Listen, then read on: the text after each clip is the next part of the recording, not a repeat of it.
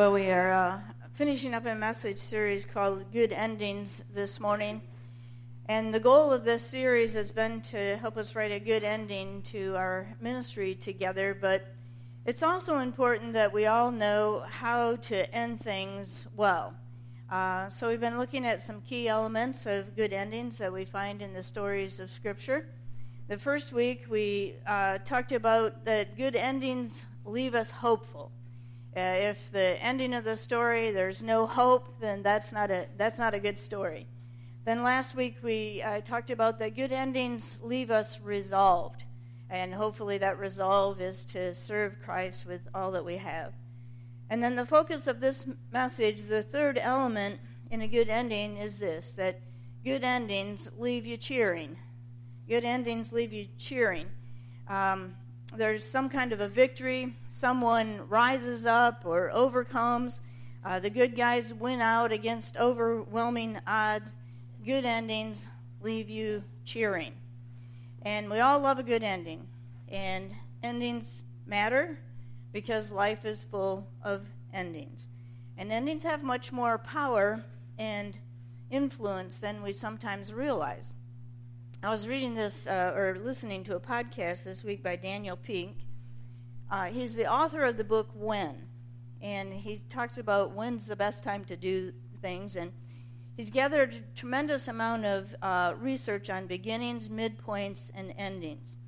And he says that there's an overwhelming amount of evidence that endings have an interesting effect on our behavior, as well as our perception of what's true about people and situations and life in general.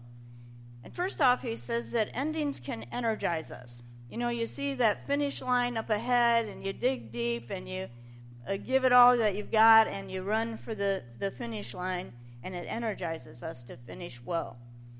But he says that endings can also cause us to slow down and to reflect and to seek more meaning in the next chapter of our life. For instance, can you guess at what age a person is most likely to run a marathon for the first time? All good guesses? All wrong. 29. 29. You are twice as likely to run a marathon at 29 than you are at 30. Can you guess? Can you guess another time, though, that you're likely to run a marathon for the first time? 39, right. How about another time? 49, exactly. You are 3 times more likely to run a marathon for the first time at 49 than you are at 50. So if you're 29, 39, or 49, there may be a marathon in your future. You know, just keep that in mind. Another study reveals our preference for good endings, and we're going to do a little mini study right here this morning. So if your spouse comes home, or your boss walks into the office, or you sit down to coffee with a friend, and they ask you or they say to you, "I've got some good news and some bad news. Which do you want first?" Which would be your answer? You want the bad news first? Anybody want the good news first? All right, a couple. Well, that's pretty much what the research discovered, that 4 out of 5 people want the bad news first. They want to save the good for last. So there's this strong preference for endings that elevate, to end things on a positive note.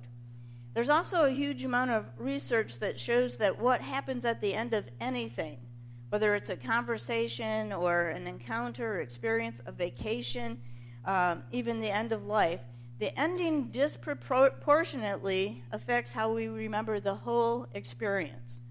If the waiter gets the bill messed up at the end of the meal, that affects how you remember it. If you get a free dessert at the end, that will change how you feel about the whole meal. As we think about beginnings, middles, and endings, the ending carries a disproportionate weight on how we evaluate and remember the whole experience. We have this tendency to remember an entire experience based on the ending.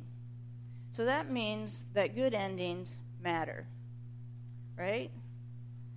It's important to end well. Now, having said that, I feel a tremendous amount of pressure today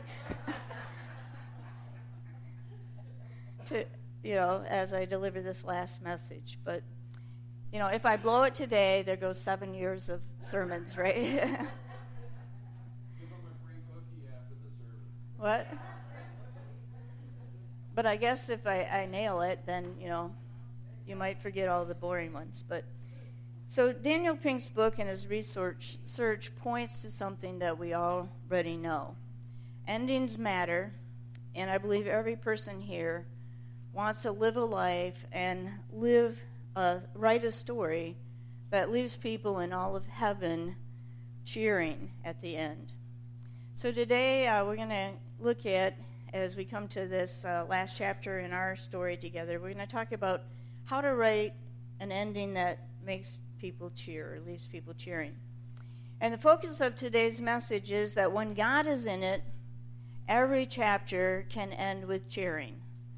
When God is in it, every chapter can end with cheering. It's said that stories are how we understand and catalog and make sense of the world. And the reason that rings true to me is because when you look at God's story, the Bible, you find story after story after story after story. God uses stories to help us understand who He is and how He wants us to live. And as you're reading through Scripture, you discover that the stories that leave you cheering are those that have some kind of dramatic turnaround in them. Things would have turned out differently, could have turned out differently, would have turned out differently if God hadn't brought about an unexpected turnaround. God is the master story writer, and He seems to favor these come-from-behind, underdog wins, twists and turns kinds of stories. And in Scripture, they always point to God, and a God that writes great endings. And they help us remember that God gets the last word. When God is in it, every chapter can end with cheering. So if you think about the great turnaround stories in the Bible, we have Joseph, right? He's sold into slavery by his brothers. He ends up in prison. He's forgotten. But then God does this amazing turnaround, and he's elevated to the second most powerful man in Egypt. And he ends up rescuing the very brothers that sold him into slavery and saving their families from starvation. Or how about the parting of the Red Sea, right? God delivers his people from slavery in Egypt, but then here they are at the water's edge, the Egyptian armies coming up from behind, and God parts the sea and his people go across on dry land. Or how about David and Goliath? This little guy, the young boy, defeats this gigantic enemy with a slingshot and a stone. All of these stories leave you cheering. And as we look at these stories, we can find some common elements that are needed for an ending that leaves people cheering.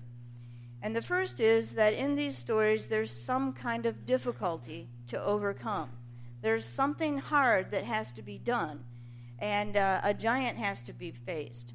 And these stories end with people cheering. The ones that end with people cheering, there's always an obstacle that has to be overcome. If there's no conflict, if there's no adversity, no challenges, then there's no cheering, right? So it's important for us as followers of Jesus Christ to recognize this. Jesus said that we'll have to take up our cross and follow him, that there'll be tough stuff to go through if we're going to be his disciple. So to write a story worth cheering, there are 3 things that we'll need to do. And the first is to overcome what may seem like impossible obstacles. Overcome obstacles. Sometimes we limit God's activity in our life because there's something some kind of a barrier or an obstacle that's going to have to be overcome, and we either don't trust God to get us through that, or we don't believe that God can use us. But Scripture tells us a different story. The prophet Jeremiah said in Jeremiah 32:17, he said, "Ah, sovereign Lord, you've made the heavens and the earth by your great power and outstretched arm. Nothing is too hard for you." This God who made everything, there's nothing that's too hard for him. He makes everything possible. And good endings leave people cheering are the ones that the outcome of overcoming hurts, limitations, and impossibilities to allow this all-powerful God to work his miraculous turnaround in your life. I'm standing here today because of a battle that God brought me through 27 years ago. In January 1991, I began to sense that God was calling me into ministry. But I had dropped out of college to marry Forrest and start a family 20 years before that. And at that point, I was more interested in my MRS degree than I was in a master's degree. Which, by the way, was the smartest choice that I've ever made. He's followed me around and been such a great source of support over these 20 years of ministry and before that. But I just thank him. I can't say enough about that. But so that was a good choice. But I was young. I started college at 17. And I was in love, and pretty soon after we were married, I was expecting our first child, so I'm going to college. And so when I left college, my grade point average was like .87. I was in that 5% that made the other 90, other people be able to be in the top 95%. And I knew that if I answered this call to ministry, I would have to go back to college. And I didn't believe I was smart enough to pass a college class. And God couldn't be calling me because I didn't have the wherewithal to do what he was asking me to do. And so I struggled, and I argued with God. And apparently God wasn't aware of all the facts that I was aware of. And his call kept pulling on my heart. And finally one day I was so thoroughly convinced that God was calling me that I made an appointment with the registrar at Spring Arbor College, where I'd left a .87 grade point behind 20 years ago. And as I sat across from the registrar, he had my grades there in front of him. And I was so embarrassed I just wanted to crawl under the table. And I cried all the way home from embarrassment. But I filled out the application and I was accepted. I was 38 years old and I had to start on academic probation. So some of the things that God asks us to do are real hard, and there are obstacles that we have to overcome. But if you're going to experience God's turnarounds and see God at work in your life, you'll have to take those steps of faith. And then you have to rely on God for the outcome. Joseph trusted God and he did the next right thing. Moses held the staff up over the water because God said to, and he stepped out in faith. David took some stones in his hand and he headed towards the giant. In Scripture, whenever there's a story that ends with people cheering, it's because someone relied on God to do the impossible through them. Paul understood how God does the impossible. He wrote in Philippians 2:13, "For God is working in you, giving you the desire and the power to do what pleases him."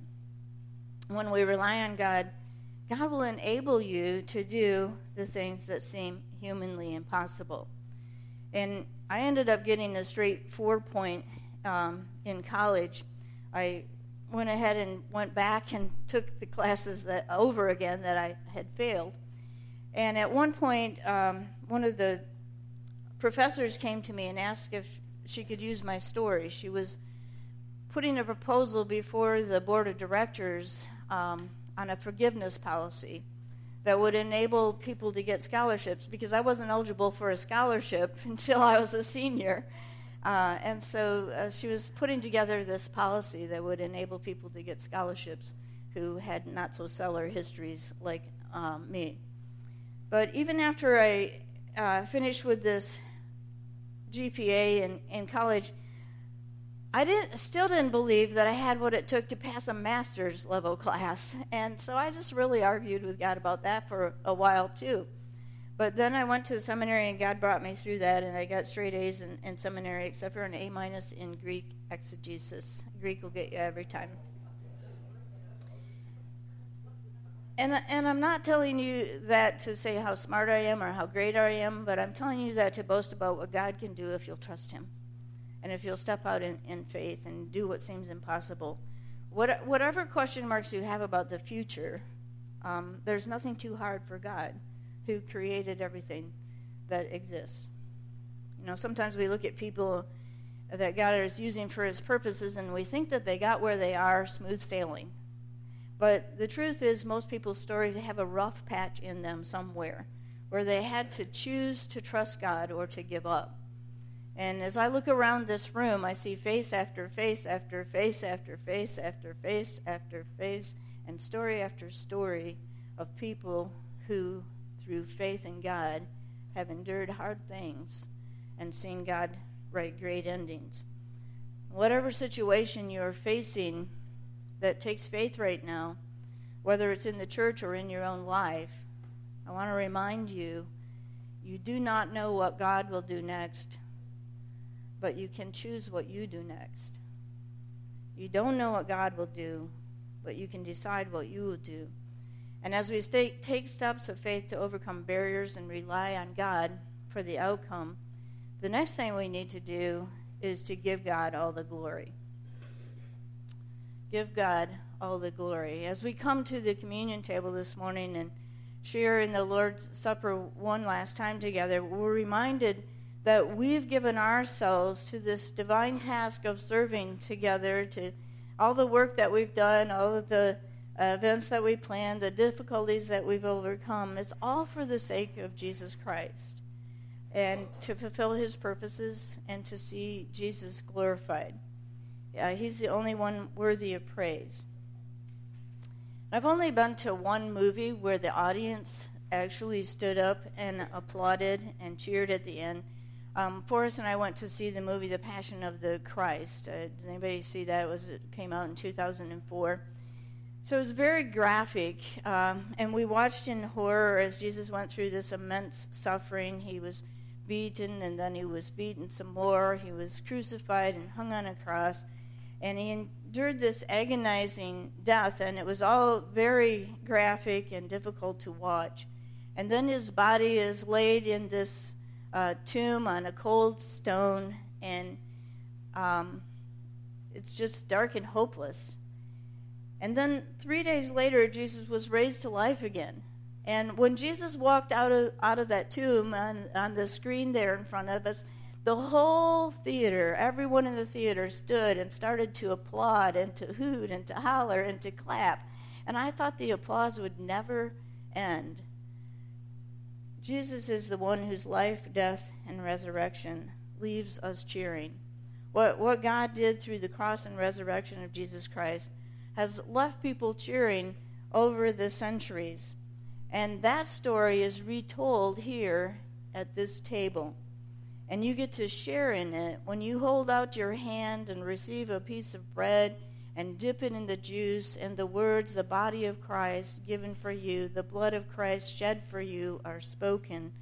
In that moment, your story gets blended together with that story, that raised to life, hand clapping, heaven cheering, to God be the glory ending.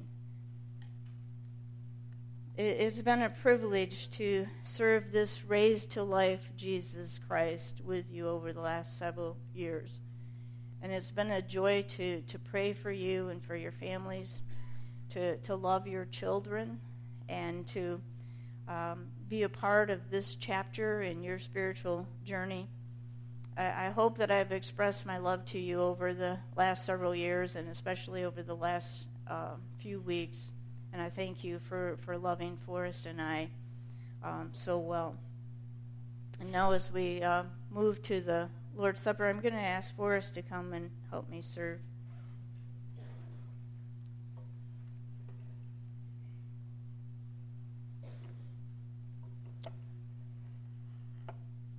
The altar is always open, and communion in the United Methodist Church is open table. Everyone's invited to come and participate in it.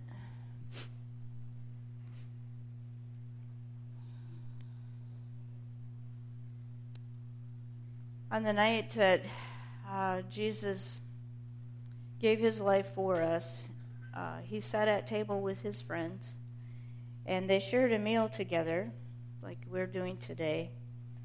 And during the meal, he took the bread, he gave thanks for it, and he broke it. And he said, "This is my body broken for you." After the meal, he took the cup, and he gave thanks.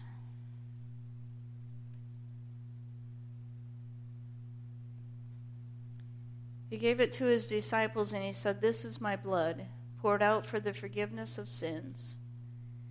And then he said, "As often as you share this meal together, do it in remembrance of me."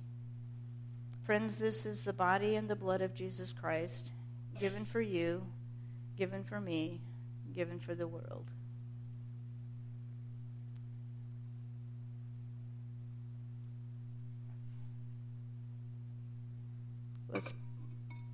Let's pray.